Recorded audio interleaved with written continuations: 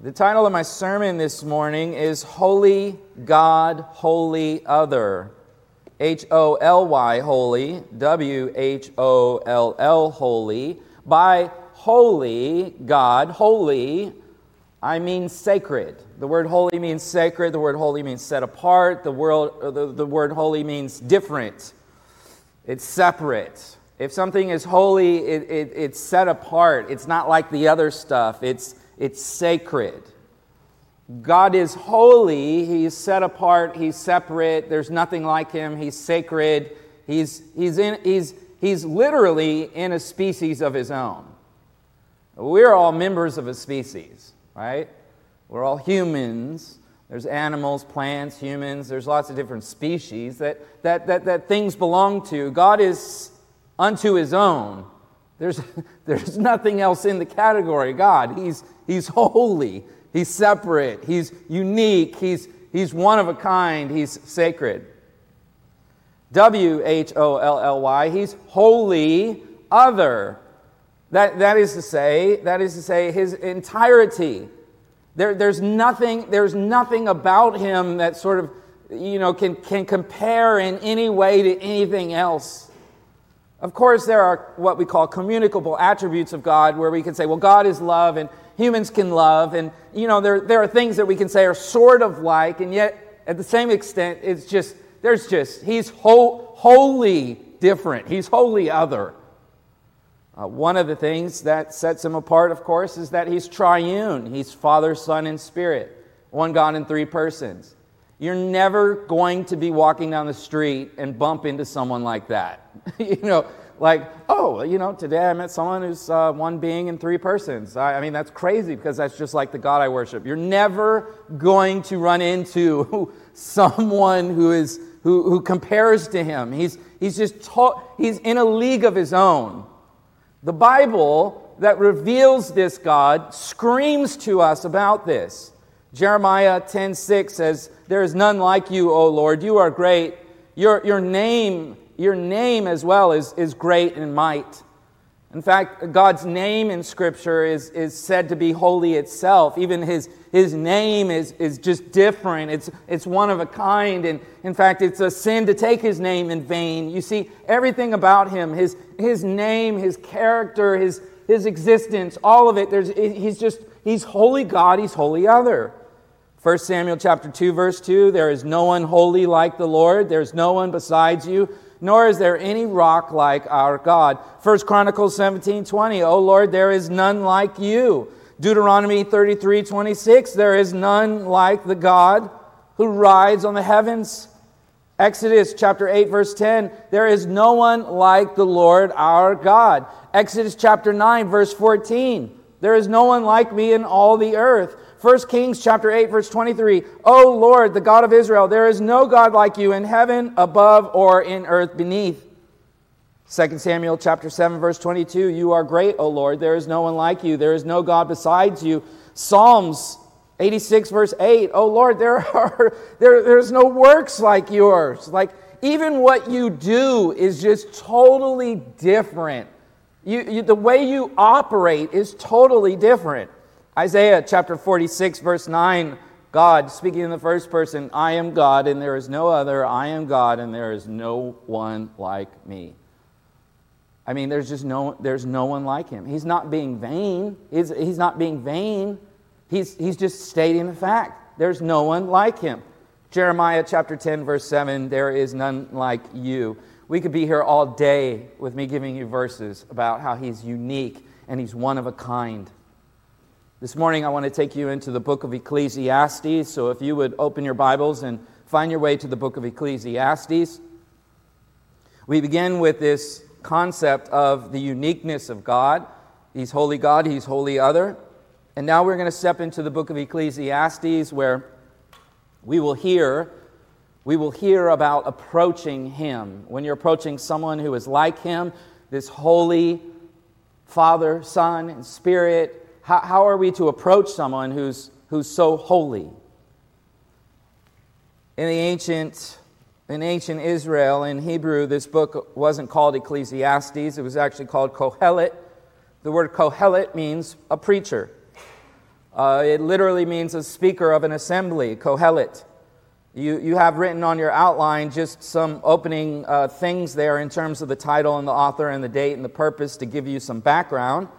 And today, as we get into this ancient text of the Kohelet, as we listen to the preacher, we are going to hear him teach us about what it is to worship a God who is a holy God and holy other. The Kohelet is historically tied to the great King Solomon. If you look at the opening chapter 1, verse 1, we read the words of the Kohelet, the preacher, the son of David, the king in Jerusalem. You look at verse 12, we read again of the king over Israel in Jerusalem. This is historically tied to the figure Solomon, who is the son of David. I want to show you something in terms of the historicity of this book. I always think that this is important for us to realize because as believers living in times such as these, people will think that we're crazy for reading this book and believing this book and trusting this book. I often have friends and hear folks say, how can you, you're a smart person, how can you trust the Bible? Don't you know that the Bible has been changed and people changed it and Constantine and King James and this and that and they changed it and I saw this movie with Tom Hanks in it, Dan Brown and the Holy Grail and I'm telling you there was this YouTube thing, I'm telling you got to see it, you got to know, I'm telling you this book, you can't trust it.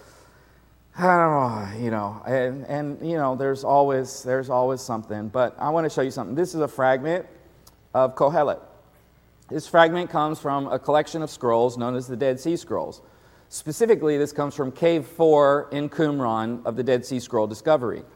Until the discovery of the Dead Sea Scrolls, the earliest copies of the biblical books that we have from the ancient days, from the Hebrew Bible, from the Old Testament, prior to the discovery of the Dead Sea Scrolls, our oldest copies of the Hebrew Bible were circa 900 AD.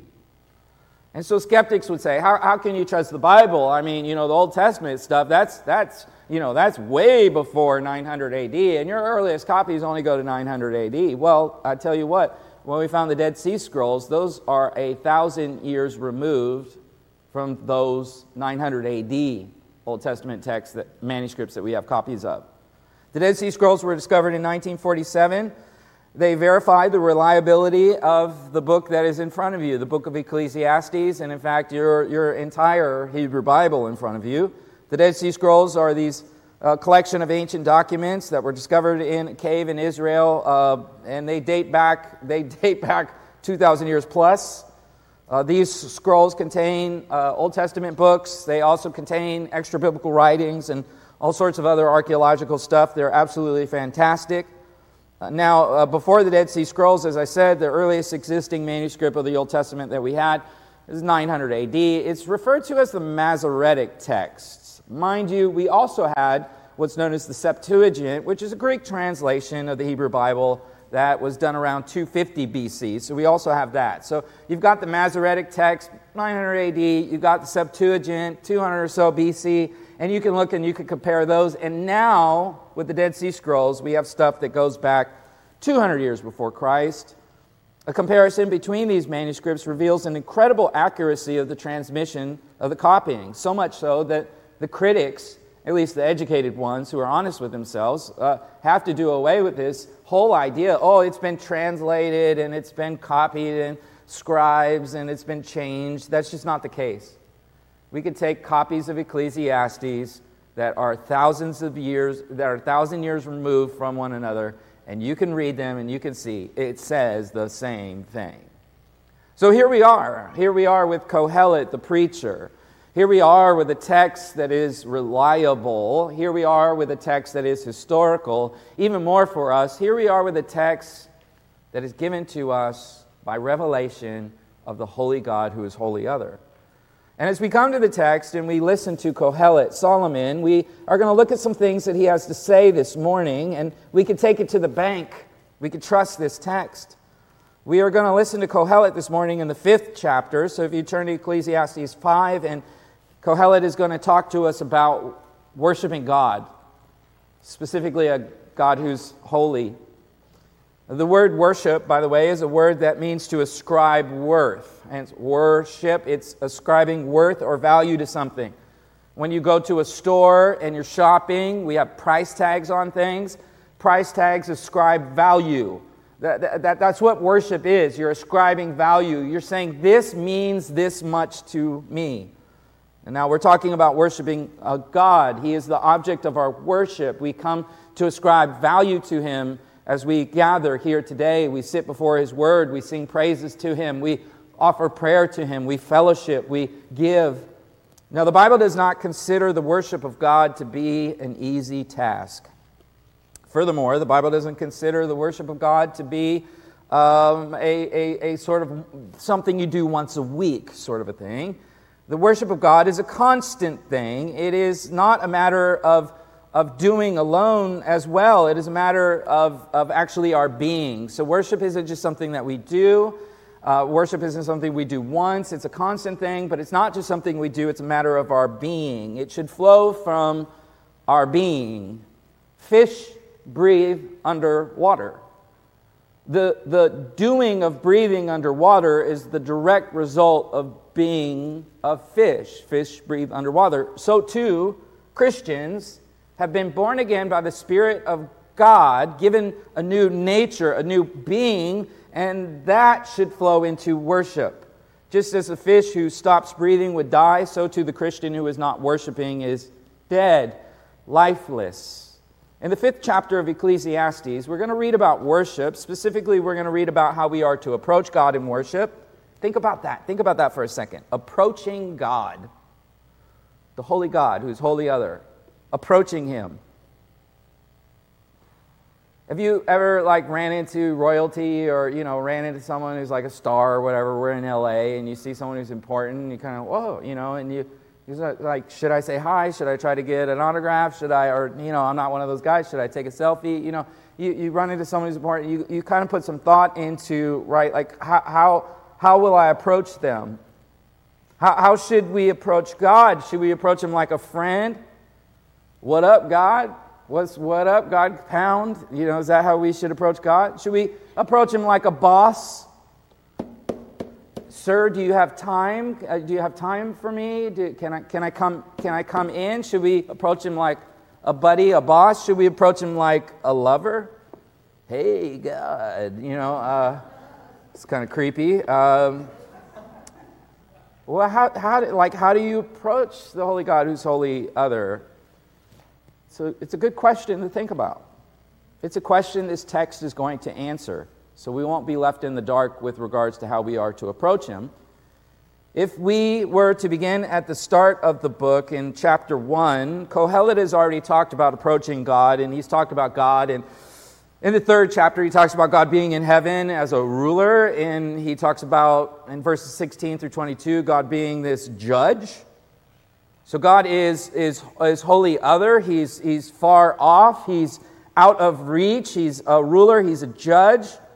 And now Kohelet places God in the 5th chapter much closer. We will still say that God is in heaven, but God is going to show up on earth, and people are going to be able to approach Him. Where will they approach Him? Well, of course, they'll approach Him here. Look up here, they'll approach Him in the temple. Solomon built the temple. If you know your Hebrew Bible, he built the temple. The temple was the permanent tabernacle where God actually manifested Himself among the people. The temple is this ancient place where the people of God went to worship. The temple was this physical building that God sanctified and God blessed, and this building is like a porthole from the heavens to the earth. It's like Super Mario, those green portals, and he goes down and there's, dragons and stuff down. It's a porthole to another world, to the heavens. The heavens and the earth meet in Solomon's temple. God actually manifests Himself there in what we call a theophanic appearance. Now, of course, we know that God is not physical. God is spirit. God doesn't have a physical body like us. He's not the kind of a being that can be parted. He doesn't have limbs and eyes and these sorts of things, right? He's spirit. He's immaterial. But He manifests Himself in a visible way in the temple. Now, to manifest is to appear in some sort of a physical or tangible manner so that, physical beings like you and I can can experience and can see what otherwise we wouldn't be able to see. So he's literally appearing there. The temple is said to be his house. He calls it his house. It's his dwelling place. You know where you live. You know your address, and your friends might drive by the house and say, that's where Bob lives right there. Well, if you are in Jerusalem and you walk by the temple, you could say that's God's house. That's his address. He lives literally in there. The holy God who's wholly other, who's so separate and so above and so but he comes and he's there. And his people have their lives all around there, their villages, their cities, and everything. And their lives are built around coming to God's house to approach him and to worship him.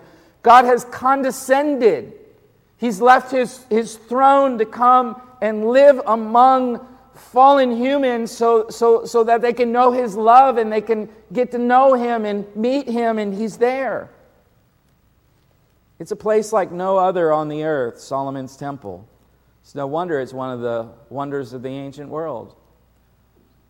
And so now as we are getting into things, I'm giving you some first concepts that will help us to get into the 5th chapter. We are thinking about the temple in Jerusalem, and I am sermonically using this text and this temple in Jerusalem to talk about our worship of God.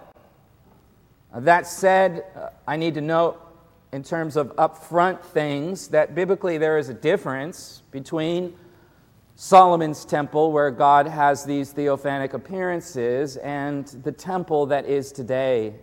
After the time of Christ, we no longer need such a temple as this, because God has created a new temple. Those of you who know your New Testament well, you know what is the new temple. Go ahead. What's the new temple? It's us. It's the church of Jesus Christ. The new theophanic appearance in this age of God is among his people. There's not a person in the room who's a believer in Christ who became a believer in Christ by any other means than the Holy Spirit. The Holy Spirit regenerates us and brings us faith and repentance. And so we are indwelled with the Spirit, the same Spirit of God that manifested in the Holy of Holies in that temple now manifests himself in us. And the physical appearance then of the temple in this age, the theophany, is actually us, which is mind-blowing. The temple has turned into a new tabernacle, which is the church of Jesus Christ. Believers are not bricks like the temple in Jerusalem. We're this spiritual body that God animates by his Spirit. It's mind-blowing that he would do that we get to experience him in this way. And so as we look at the temple in that old era, in that former dispensation, we have to keep in mind contextually that we today are the temple, but we're reading about that old temple. So there's some overlap, there's some distinction. Okay, now that sets us up. We've got the first concepts in mind about the holy God who's wholly other, about his manifestation in the temple, about Kohelet, Solomon, about the parallel to us as the temple today. And now let's get into the text of Ecclesiastes chapter 5. Draw your eyes at verse 1, please. Guard your steps as you go to the house of God. How are we supposed to go to the temple, Kohelet? Oh, be careful. Guard your steps. This leads to the first point of the 5th chapter. Kohelet wants you to guard your motivation. The word guard comes from the Hebrew word shamar. It means to give heed. The word steps is the Hebrew word regel, which means of feet. So it literally says, give heed to your feet. Idiomatically, we would say, watch your steps. Watch your steps. Or perhaps, as my dad used to say when we were in trouble, you're walking on thin ice. Walking on thin ice is a powerful picture. The ancients of Jerusalem there's snow in the north on top of the mountain. They might understand that idiom as well. Walking on thin ice is a dangerous place to be. How do you walk on thin ice? You do it slowly. You watch every step with great caution. How do you walk through my kid's bedroom with great caution? There's Legos everywhere. You're going to hurt yourself. How do you approach God? With great caution. Like thin ice. Deliberate yet cautious. Be wary how you breathe. Be quiet, don't yell. No fast moves. Be careful. Why? Because He's holy God and holy other. That's why. This is so countercultural to us. The gods of our culture, the figment of our own imagination gods that we like to think of, they just want us to run up in there. They'll let you do whatever you want, you see.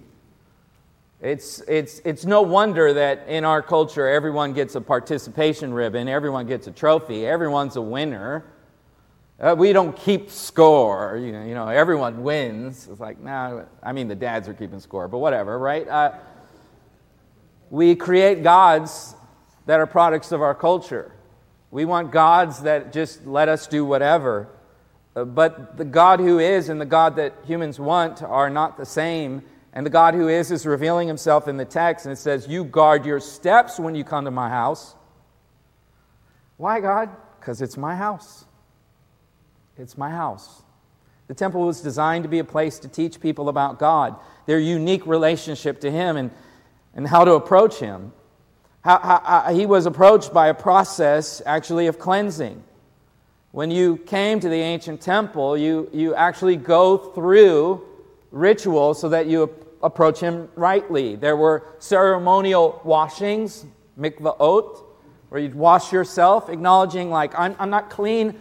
I need to ceremonially like wash myself as I approach Him. So there's a process. You don't just run up in there. You don't just run up in there like it's some kind of a theme park, right? There's a process involved, right?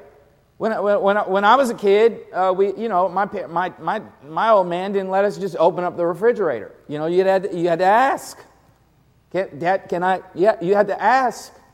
And you wouldn't dare go in somebody else's house and open up the refrigerator looking for some Capri Suns or some Squeeze-Its or whatever. No, you don't do that because it's someone else's house as a matter of respect. Suffice it to say, approaching the temple was an experience, and it was a lesson in theology. You're being taught about this God as you approach His house. And here we see that worship was to begin with careful footing, careful attention to how you enter the place.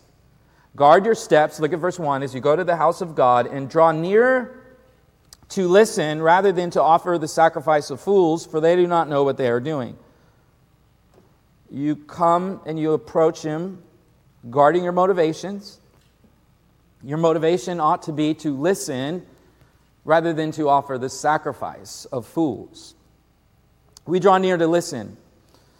One English translation that's a little more fluid here, the Living Bible translates this verse, as you enter the temple, keep your ears open and your mouth shut. Imagine the ushers.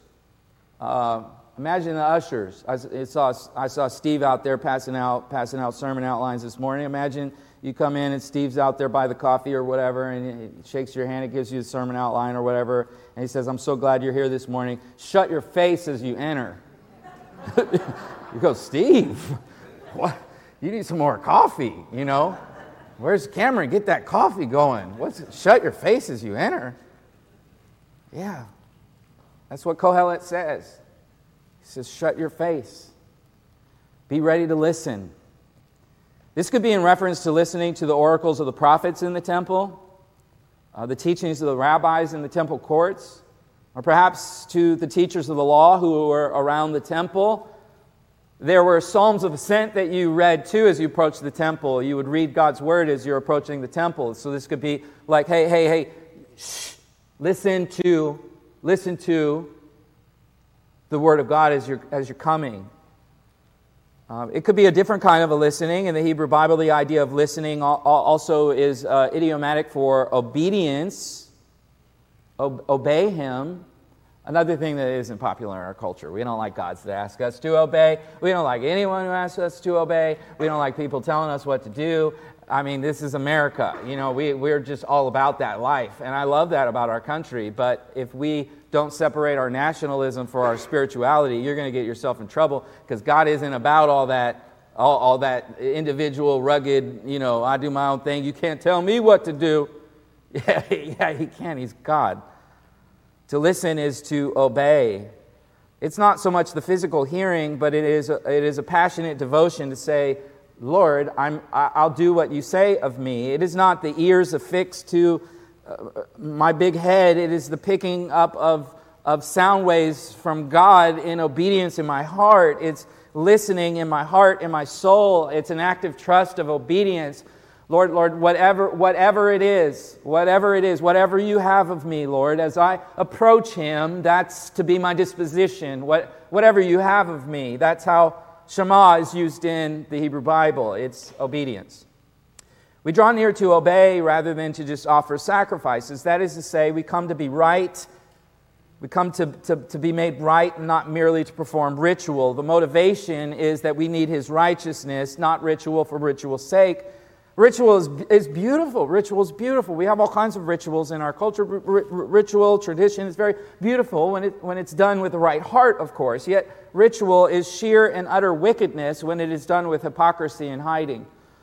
Notice how we are told to listen and how it is contrasted with those who offer the sacrifice of, what does it say? Fools. What does it say about those who offer the sacrifice of fools? It says what? That they don't know what? They don't know that they're doing evil. Here we see a key word, la'asot. Those who do evil, those who listen to do good, they obey. What exactly, though, is the evil doing? Kohelet says that it's the sacrifice of fools. Kohelet says that we should guard our steps, we should guard our motives, so we don't make the sacrifice of fools. At the temple, sacrifices are made. Parts of the ritual, the ceremonial cleansing, right? And there's also an offering of sacrifices. You give grain, you give animals are sacrificed there. In our culture, I sacrifice animals. That's weird. Oh, look, we sacrifice animals in our culture. I mean, every time you eat, right? Every time you eat, an animal's given its life. That's a sacrifice in order for you to enjoy that delicious burger or whatever you're eating, right? To sacrifice is to give of something, right? So at the very basic level in the temple, you would give of something that's of value. Animals are of value. They're living things, grain, other things that you give, they're of value. To give a sacrifice is to take something that you otherwise would enjoy for yourself and to give it unto God as an act of worship. Again, worship is ascribing value. So when I take something that I would otherwise enjoy for myself, this delicious lamb, and I offer it as a sacrifice unto Him, I am foregoing what I otherwise would have enjoyed, and I'm saying, here. So too financially, when we give financially in worship, I would enjoy this, I would like to use this money. My children certainly would. Dad, can I have, right? They always want me to sacrifice, right? We sacrifice for, and you love them, so you sacrifice for them. The sacrifice is a basic thing. And so as we come to God, that's what we do. We say, I otherwise would spend this on me, but I'm giving it unto you. But there's a way that you can do that is foolish. As we'll see, the fool is one who comes in the text with empty promises. In this context, the fool is one who comes to the temple, and when he worships, he starts saying things that he doesn't mean. Kohelet warns his audience not to fall into this trap. Don't come to God with empty words. Don't approach God with mixed motives. 1 Samuel, let me put this in front of you. 15:22, this is a good cross-reference to write down. Has the Lord as much delight in burnt offerings and sacrifices as in obeying the voice of the Lord? Behold, to obey is better than sacrifice. It's kind of scary that the fool here in the text is described as sinning without knowing it. Did you catch that? It says, for they do not know that they are doing evil. That's scary. It's like a subconscious thing. The NEB English translation says that they are those who, quote, who sin without a thought. It's as though it's second nature.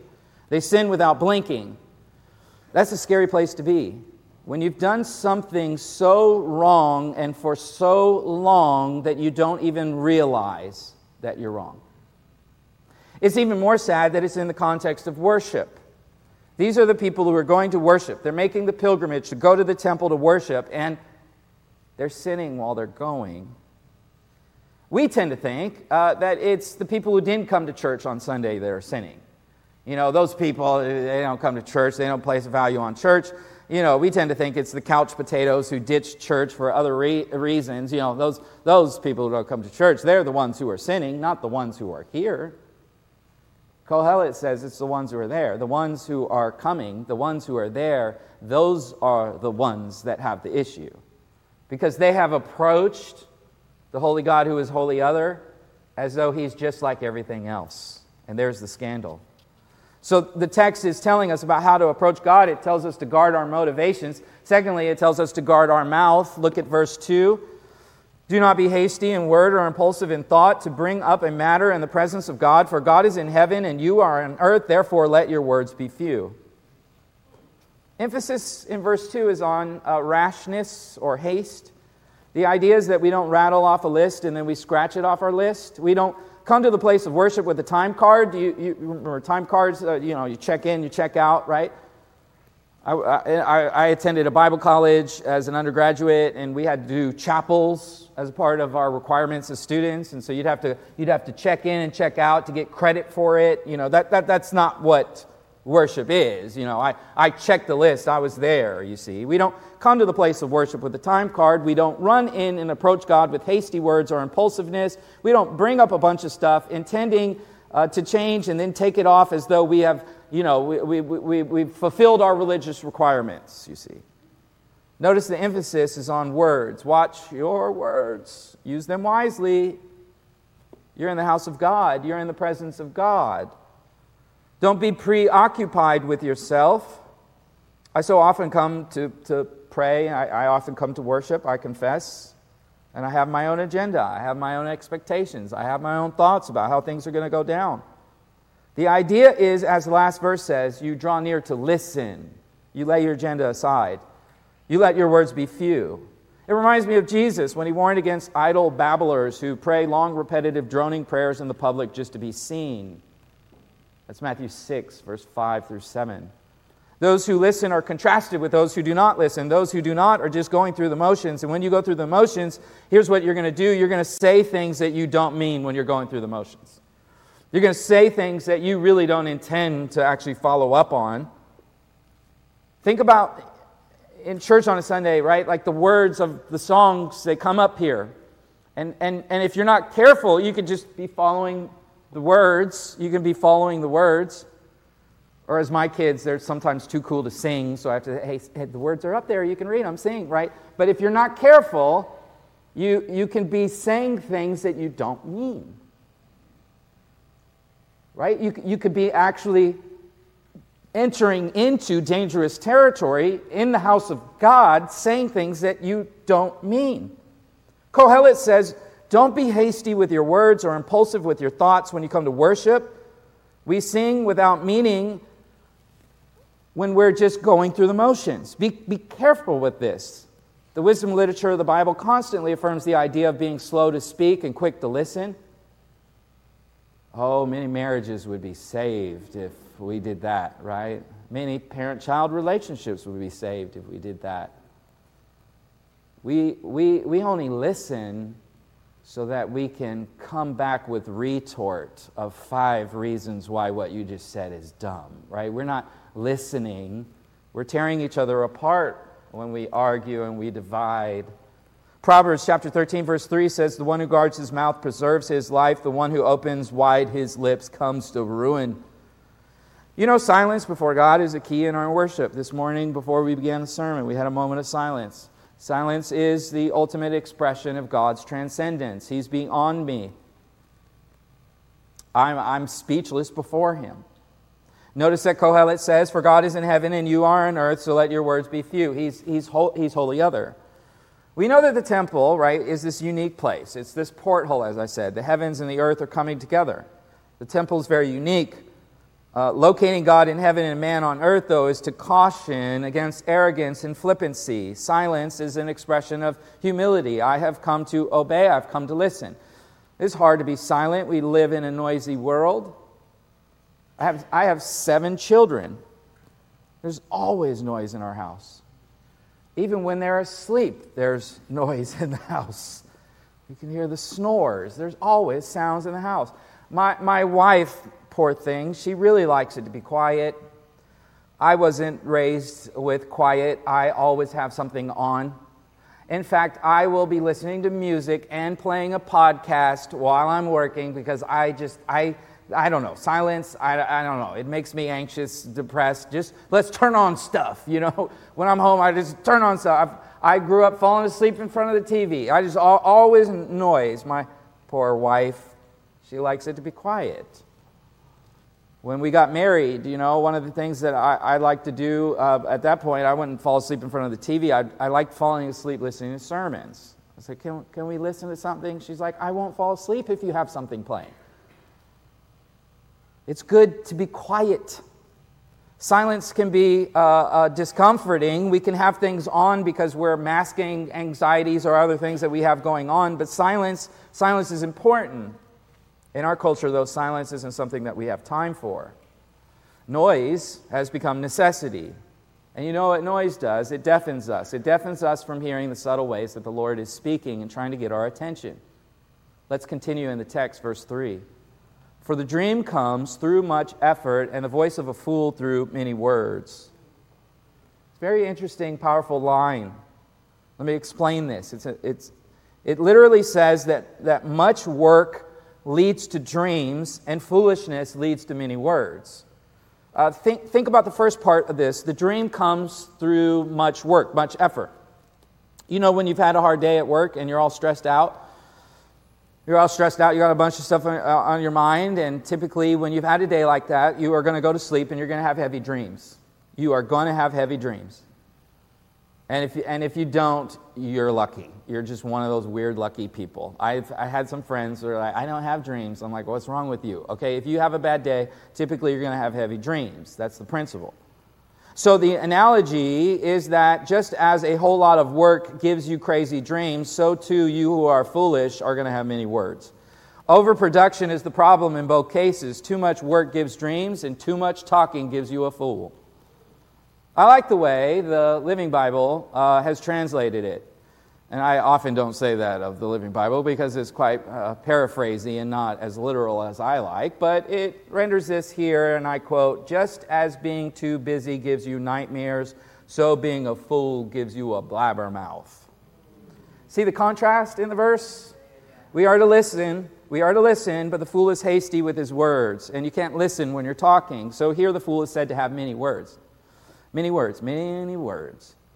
I think of the many filler words that, we use sometimes in worship and in prayer. We often have, more words than is necessary. We just add a whole bunch of filler words. He's challenging us to be thoughtful in our worship of God. Really think about what we're saying when we gather in worship, when we pray, when we sing. Think about what you're saying. Look at verse 4. When you make a vow to God, do not be late in paying it, for he takes no delight in fools. Pay what you vow. I'm moving through the text here and surfacing the points. He tells us to guard our motivation, guard our mouth, and guard your promises. He's talking about vows. Those are promises. Temple vows were common in worship at the temple. We read about them in the Hebrew Bible. You make vows. It's part of your sacrifices to God. This is a part of a loving relationship with anyone, really. I mean, when you marry someone, you make vows, right? Vows are important things of relationships. So when you go and worship, there are certain vows that we make, certain things that we say.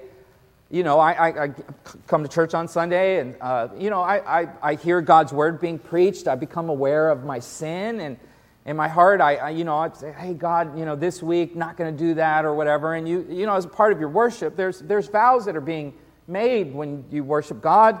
And the temptation is for us, if we're honest with ourselves, that we'll make vows when things aren't going our way, but then when things start going our way, we forget what we said. there's a lot of atheists who turn into believers in foxholes. When things aren't going right, you start, hey, God, if you'll just, then I'll, if you will, then I'll, and then, things start going fine. You forget what you said you would do. You rationalize it. You explain it away. I asked for this and he didn't do it, and so I'm off the hook or whatever. You pray for healing. You ever pray for healing? And then your body starts feeling fine, and you just rationalize it like, well, it's probably that Advil, or I had a good night's sleep or whatever, and you don't really stop and say thank you.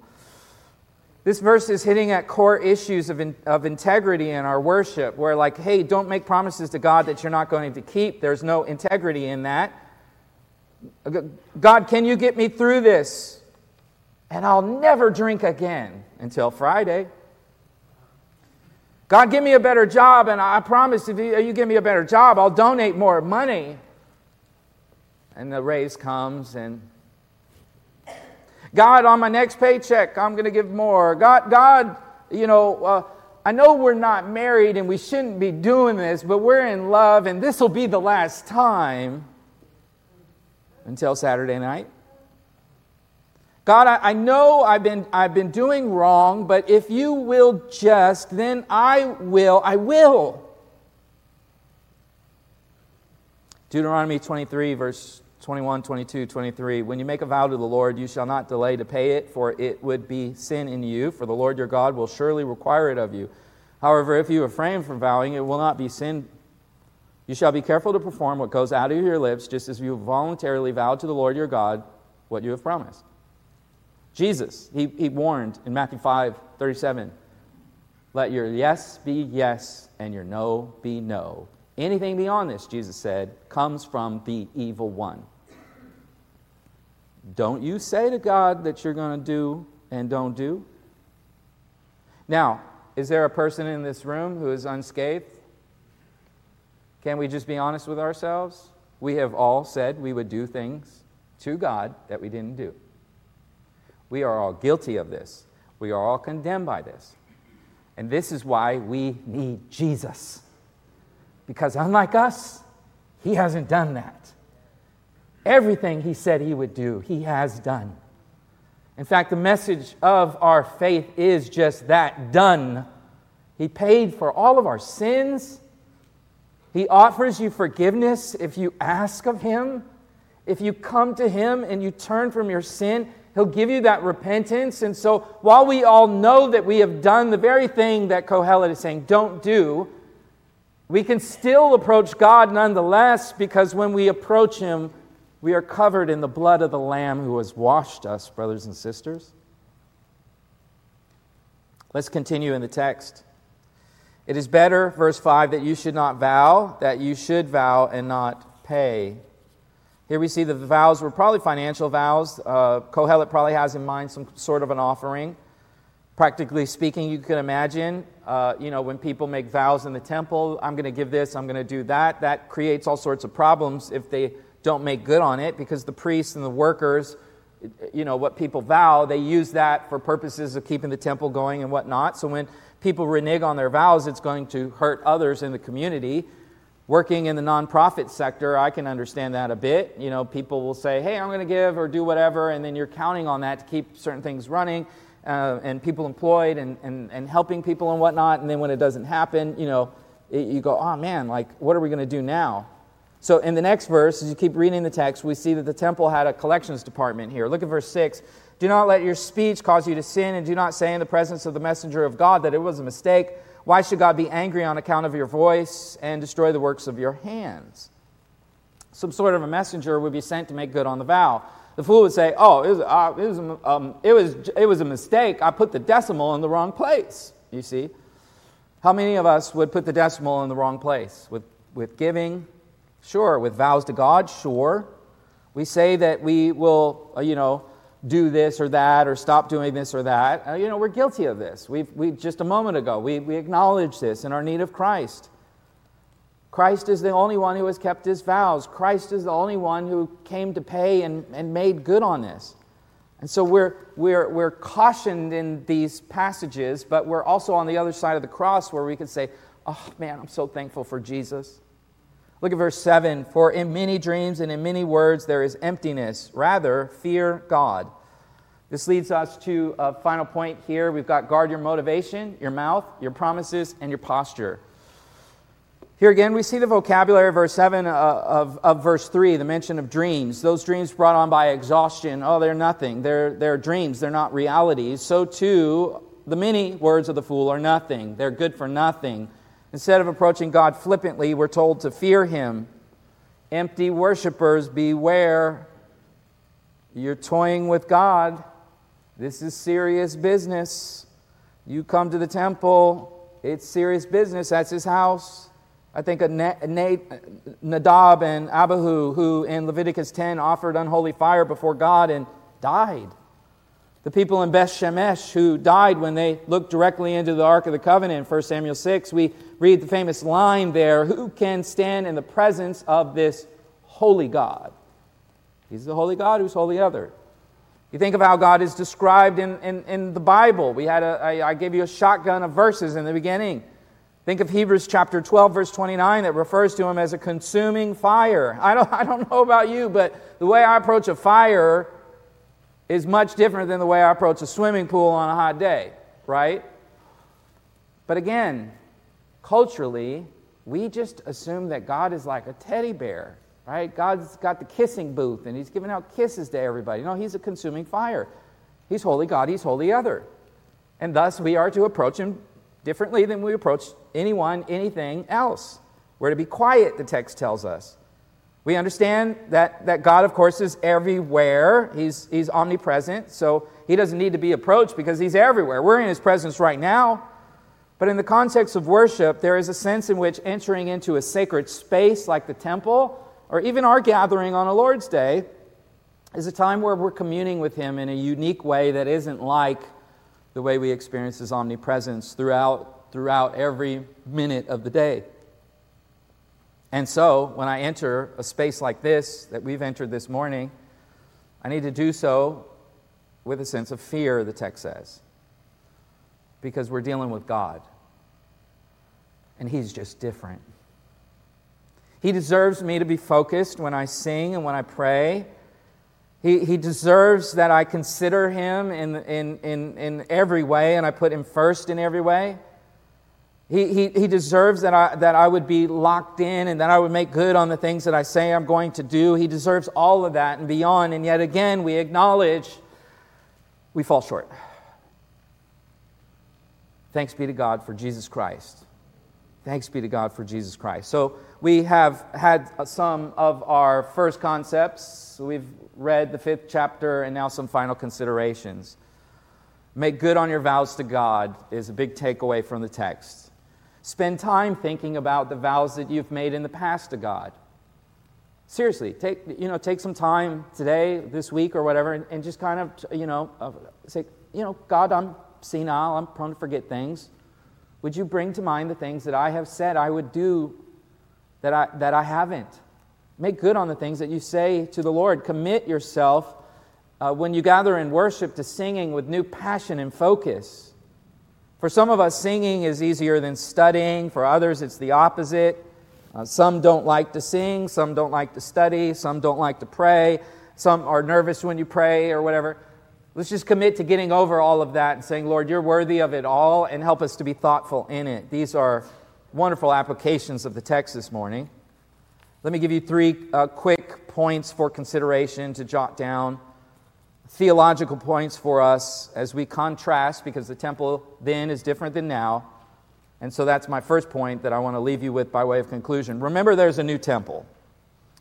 During the beginning of the sermon, I said I'm going to be comparing worship at Solomon's temple to us, the temple of the Spirit that has been given to us, poured out Pentecost by Christ in the sending of the Spirit. We are no longer in need of Solomon's temple as a place of worship because God has created a new temple.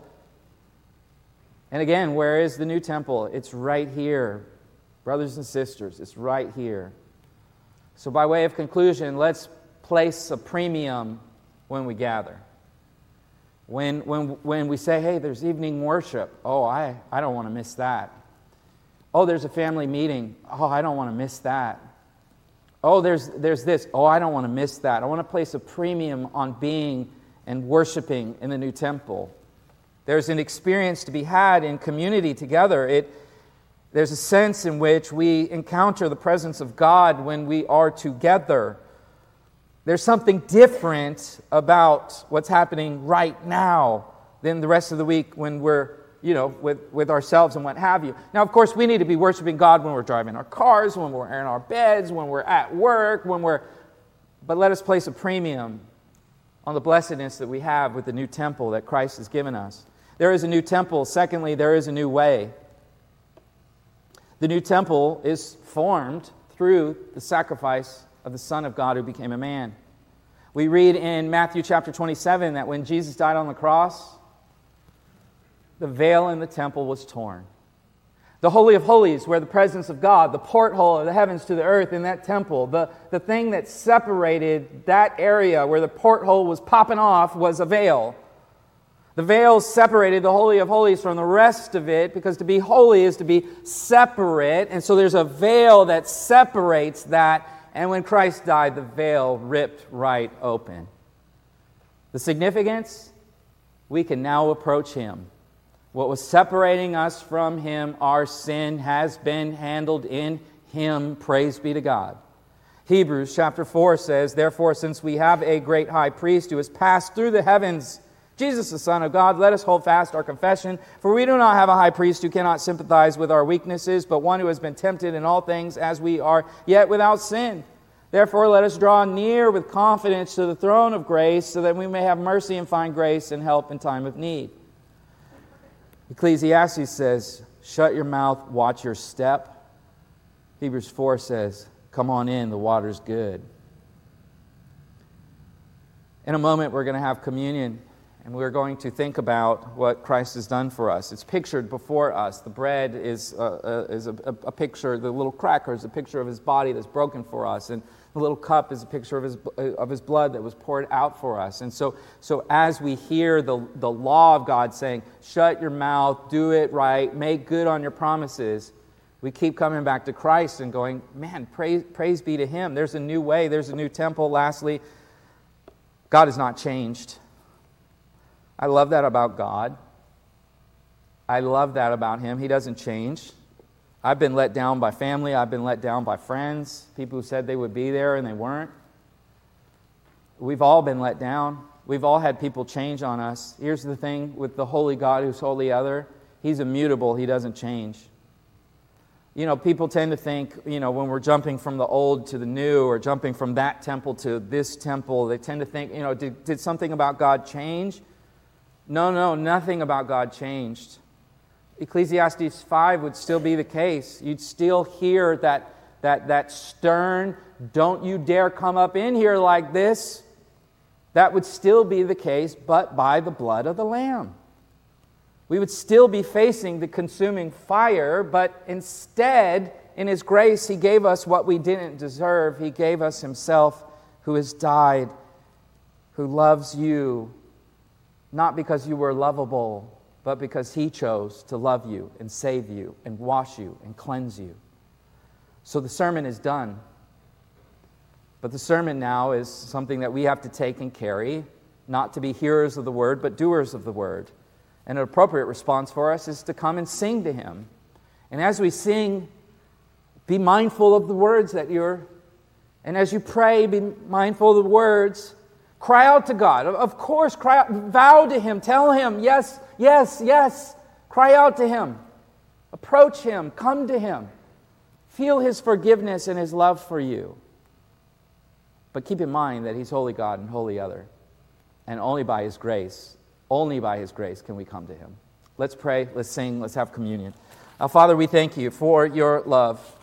In that while we were yet sinners, Your Son would come to rescue, to die, to pardon, to pay. Lord, Ecclesiastes 5 is a very interesting text for us as we think of what it was to approach you in the temple. And now we think of what your Son has accomplished so that we might approach you. That in Him we are in you. As He is in the Father, so too we in Him are in you. Father, we're so thankful. And Father, we confess our sins. You know them more than we do.